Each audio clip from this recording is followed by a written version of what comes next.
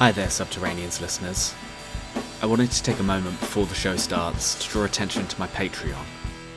On it, you can find subscriber-only episodes, behind-the-scenes content, and full episode transcripts, all available from just £5 a month. This show takes a lot of time to put together, so I'd really appreciate any support you can offer. It's all available now at patreon.com/Subterpod. Thank you so much for all your support.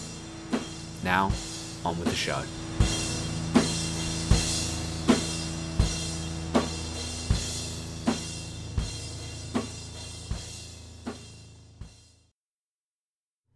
Researchers from the Federal University of Rio Grande do Sul in Brazil have spent the past few years exploring a series of tunnels which dot South America.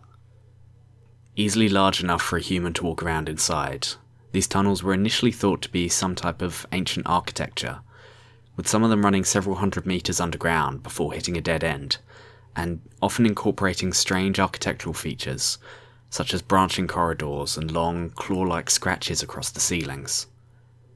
Around 1,500 of these tunnel networks have been identified across the continent. The newly prevailing theory is that these tunnels were actually dug by ancient megafauna, specifically a species of giant ground sloth known as a lestodon.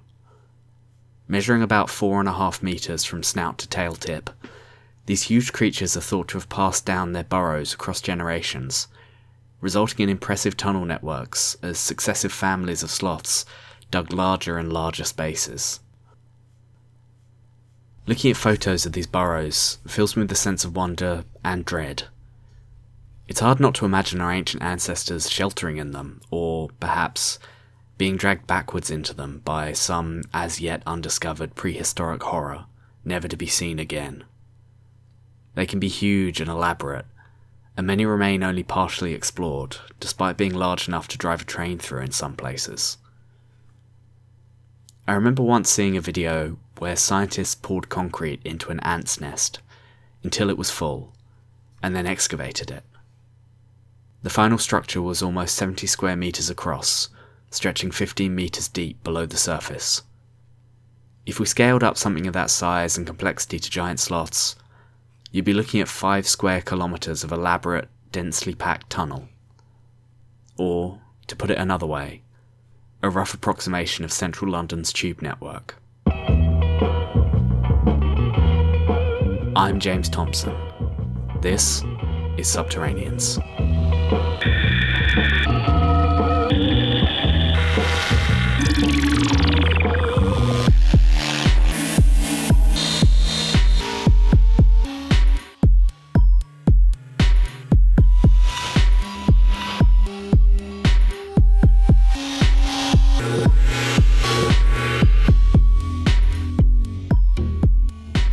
Highgate Station is one of the most beautiful train stations in London. There are those who would disagree with me, who prefer the sweeping steelworks of Victoria or the Pyrenean grandeur of Westminster's crisscrossing escalators. There's something about Highgate which really stands out. It was originally designed by Charles Holden, the architect behind many of the most iconic North London stations. Think of the stretch of the Piccadilly line with open, circular, drum-like entryways such as Southgate, Wood Green, and Leicester Square. I want to take a moment to quote Holden's view on architecture, as expressed in an anonymous 1905 essay titled, "If Whitman Had Been an Architect." Often I hear of the glory of the architecture of ancient Greece, of the proud Romans, of sombre Egypt.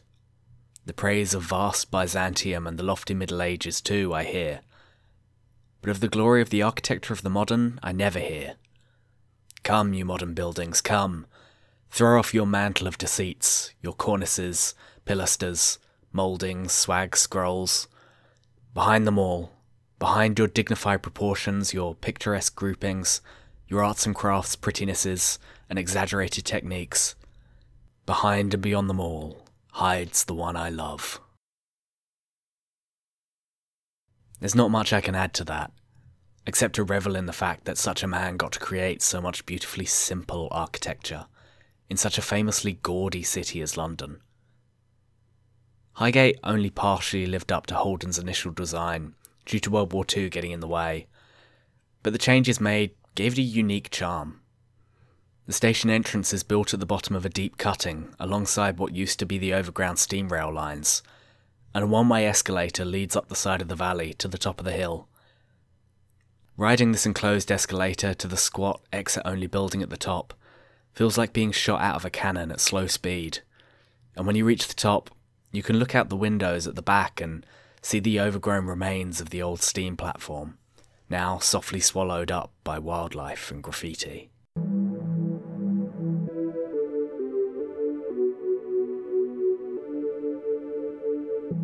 Indeed, the whole place feels part organic, overgrown and dense, tucked away beneath the earth like a warm secret told in confidence. I know the little valley is actually a huge man-made earthwork, replanted and carefully cultivated, and I find that soothing. I'm not much of an outdoors sort, sorry to those of you who just fell out of your chairs in shock at that revelation, but I get pretty heated when I hear talk about preserving the natural landscape or returning an area to nature. There's almost no spot on this planet which the human touch hasn't somehow affected, even in a distant way. So this idea of nature as this unvarnished default state which pre-existed humanity seems a little twee and convenient to me. I'm a romantic about nature, and I mean that in the strict sense of the romantic poets. They held encounters with the sublime by way of nature to be encounters with overwhelming and terrifying beauty, like gazing into the face of God as he reaches down to squash you like an insect. It's the overflow, the excess, the too much of the earth blasting you off your feet like a riot hose, at which point you promptly get devoured by a bear. Given so many of the romantics were soft lads who lived in London and had fainting spells in large crowds, I suppose it's no wonder I feel an affinity for their work. Still, my point stands. I've always fallen most in love with the places where human and non-human architecture collaborate unexpectedly, with a warmth of purpose which outstrips the viciousness of each in isolation. That's what I see at Highgate Station. Even despite the disgusting wealth of the neighbourhood it resides in, it's a negotiation between human and plant, a sense of carefully managed, unadorned beauty.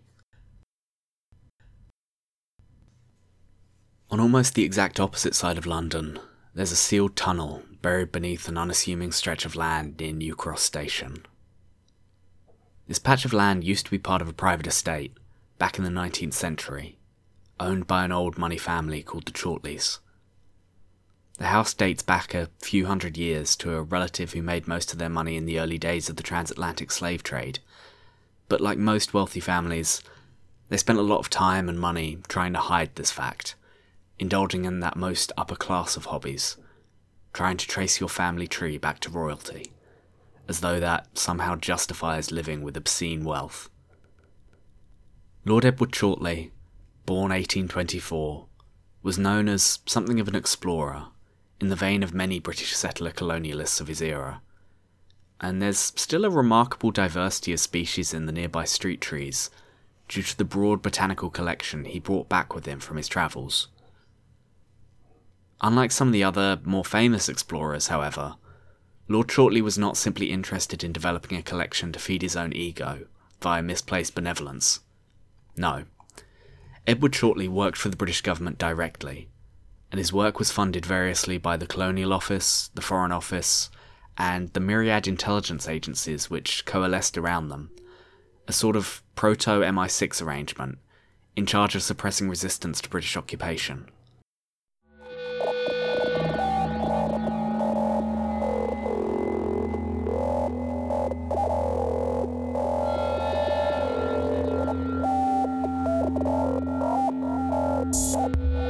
As a result of the secrecy surrounding his profession, we don't have a lot of information about where he was working. What we do have is a series of ship manifests showing a vast amount of cargo coming back with him on the boats he chartered for his voyages, most of which would disappear into the various governmental archives that were destroyed or locked away when the British Empire crumbled. There are literal miles of documents from this period which are still held under lock and key in Hanslope Park, a top-secret government facility in Buckinghamshire which continues to studiously protect the reputation of the genocidal British Empire to this day.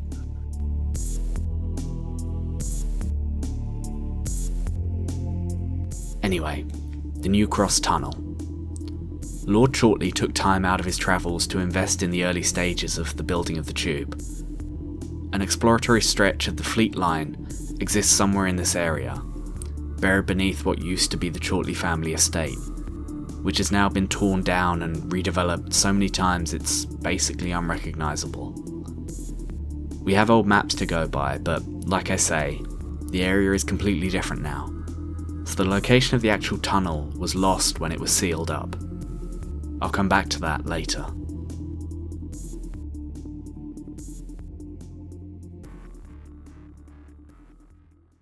I want to talk about islands and colonialism for a moment. A small island is its own little ecosystem. It's this fact which has been a source of fascination for Europeans since we first started to explore the oceans. Think of Gulliver's Travels, one of the foundational texts of English literature, and how firmly it planted the idea of obscure islands as microhabitats for unique creatures and bizarre cultures in the popular imagination. That idea isn't baseless, of course, but it does occlude something vital when considering the history of Western expansion. Namely, that the overwhelming majority of what was encountered by these colonists was promptly destroyed by them, either in the interest of profit or just out of basic, arrogant indifference. Explorers went out to seek their fortune, obeying the myth of the eternal, untouched frontier, nature ready to be plundered. They did so with a brutal efficiency, rending the world asunder and leaving us now, hundreds of years later, still picking up the pieces.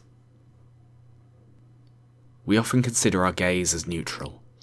We're just looking, we're just visiting, we're just passing through, taking photos, sightseeing. But it isn't. The ability to consider yourself a neutral observer of other cultures comes from a place of power. If you can leave, you can never understand. Not really. It's something I've grappled with throughout this series. When I look into these stories, into these places, am I taking more from them than they're happy to give? Around the world, there are 5 or 6 different rat islands still in existence. Basically, a rat island is when, at some point in the early days of imperialism, a ship came by and left behind some rats, most likely by accident. Before the boats arrived, the island might have had a thriving ecosystem. Usually these islands had a handful of unique species, often flightless birds or reptiles depending on the climate. When the rats arrive, however, they quickly decimate the local wildlife, since they lack any local competition. And there have been multiple documented cases of explorers returning to an island they only visited a few months before to find it overrun with thousands of rats feasting on everything they can get their teeth into. What's even more haunting, though, is the rat islands which no longer even exist. You see, when the food chain gets disrupted like that, it has a knock-on effect for the whole climate. If the local plant life was reliant on a specially evolved type of bird as a pollinator, for example, wiping out the birds also quickly wipes out the plants. That, in turn, might affect a different species which nested there, and so on and so forth, until all that's left is a roiling mass of rats and destruction. Complete ecosystem collapse has devastating consequences on even the geography of an island. Dying trees rot and the soil loosens beneath them as the root systems drift apart, the sun scorching the ground into desert. There are tales of entire land masses in the Pacific disappearing in a matter of months, leaving behind only rat carcasses and floating debris.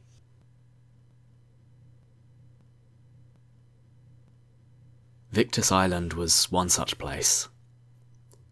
Discovered by Lord Edward Chorley in 1859, it was a tiny island somewhere in the South Pacific, likely in the region of the Tuamotu archipelago, although we can't be entirely certain since it obviously no longer exists.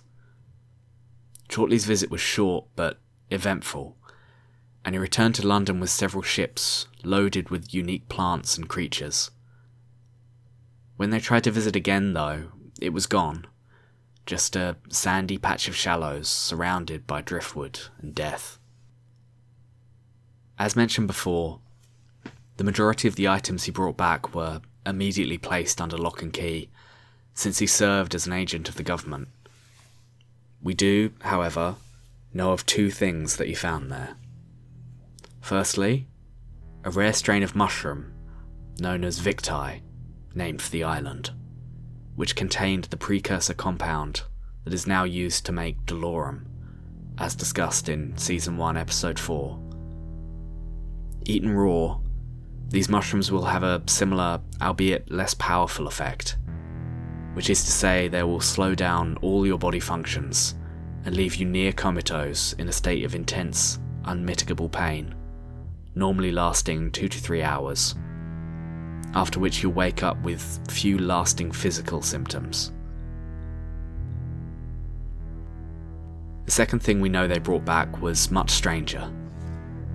Victus, you see, was host to a rare megafauna, long thought extinct. Giant sloths.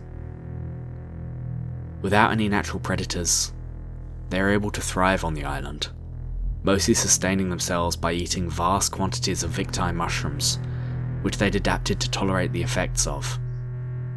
These sloths had built huge, elaborate tunnel systems beneath the small island, which probably contributed to how quickly it collapsed after the rats took over.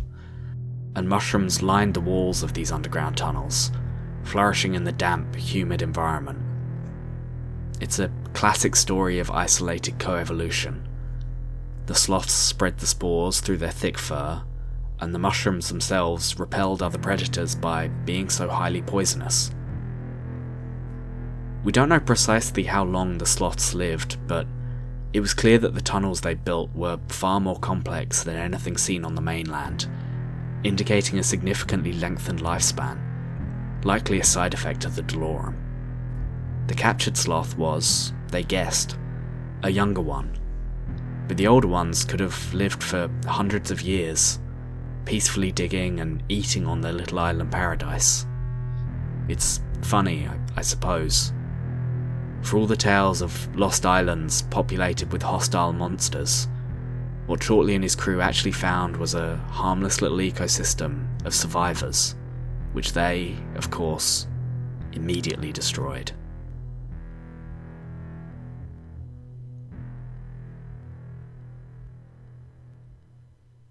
Upon their return to London, the captured sloth was exhibited in a few places, mostly for the edification of other wannabe explorers, before being confined to Chorley's private zoo on the family estate in New Cross. That's not the end of the story, though.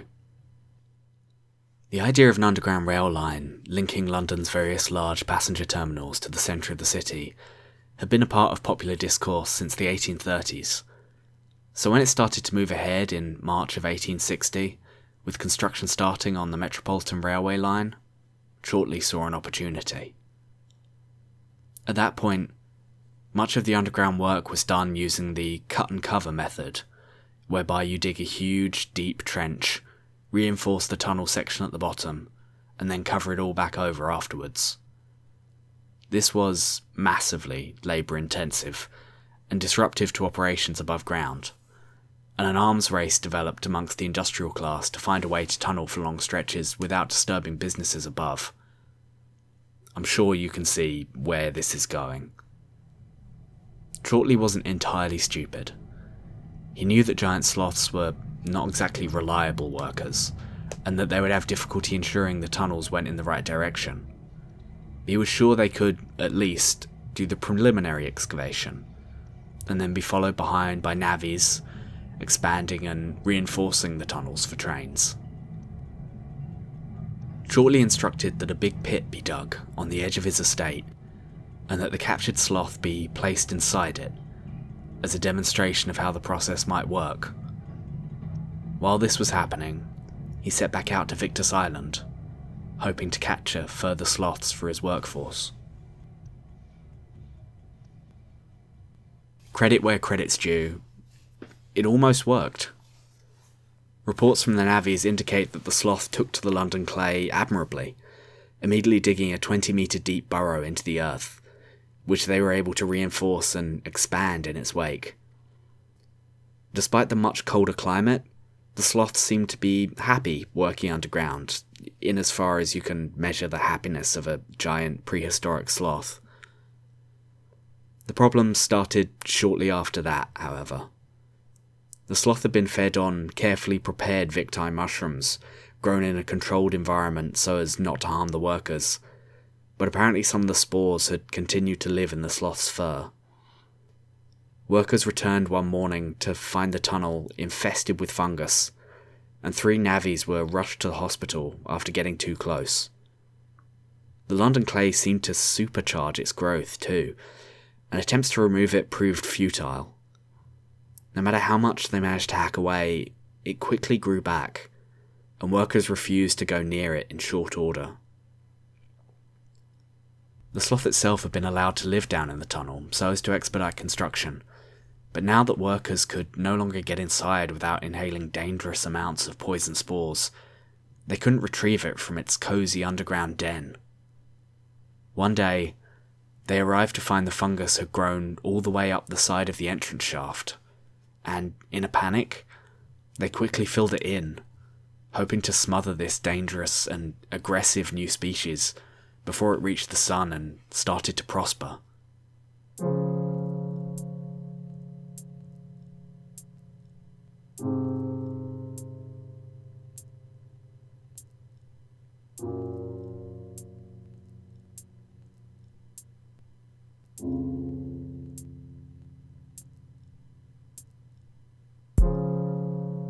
Shortly returned from his voyage to Victus, a broken man. Having discovered his actions on the previous trip had entirely destroyed the peaceful little island, leaving nothing behind. He'd self-funded the return, banking on being able to sell his tunnelling project to the city, but between terrible storms and his tendency to micromanage the ship's technical officers, his wealth obviously outranking their experience, the journey took around 6 months longer than initially expected, and he contracted a terrible illness while travelling, which left him too sick to work. They failed to capture another sloth, obviously, and when he discovered that his original one had been sealed in, he was furious. Workers, though, refused to dig it up, since word had quickly spread about how dangerous the fungus was and, more importantly, Chorley's money was running out to pay them. They downed tools and left Chorley alone on his gigantic estate, where he died only a few years later, driven mad by his failures and unable to find further profitable work with the Secret Service. And that, unfortunately, is just about where the story ends. Chorley's estate was sold off after his death to cover his debts. The tunnel remained sealed with the giant sloth inside, presumably suffocating to death after a few days.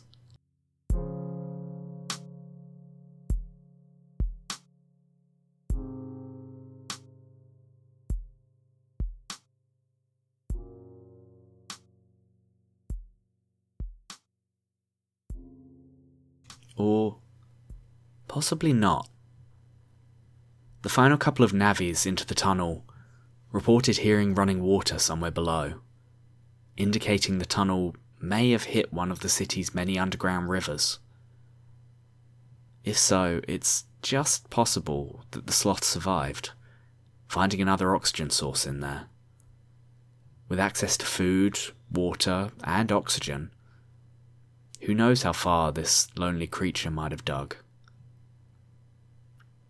I think of it sometimes, toiling away in the eternal night of the underground, surrounded by harmless poison, slowly preparing to re-emerge, to bring our foundational crimes brutally back into daylight. A seam of violence runs beneath the city, but those who are hurt the most have found ways to live in that seam, to thrive even. May God have mercy on us all, should we ever disturb them again.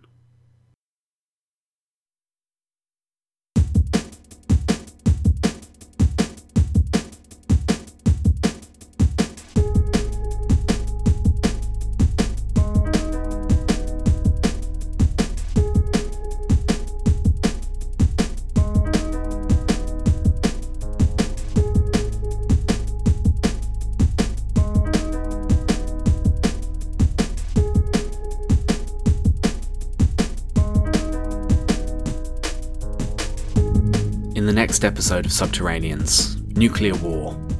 Who will survive and what will be left of them? I've been James Thompson. You can reach me at Subterpod on Twitter or by email through subterpod@gmail.com. If you're enjoying this series, please subscribe and rate on the Apple Podcasts app, since it really helps getting my name out there. You can also subscribe on Patreon, where you can get access to transcripts, bonus episodes, and behind-the-scenes info from £5 per month. Patreon.com/Subterpod to sign up. Special thanks go to my £10 and above subscribers, Kieran and Alex, whose names I curse every time I go back underground. Thanks for listening.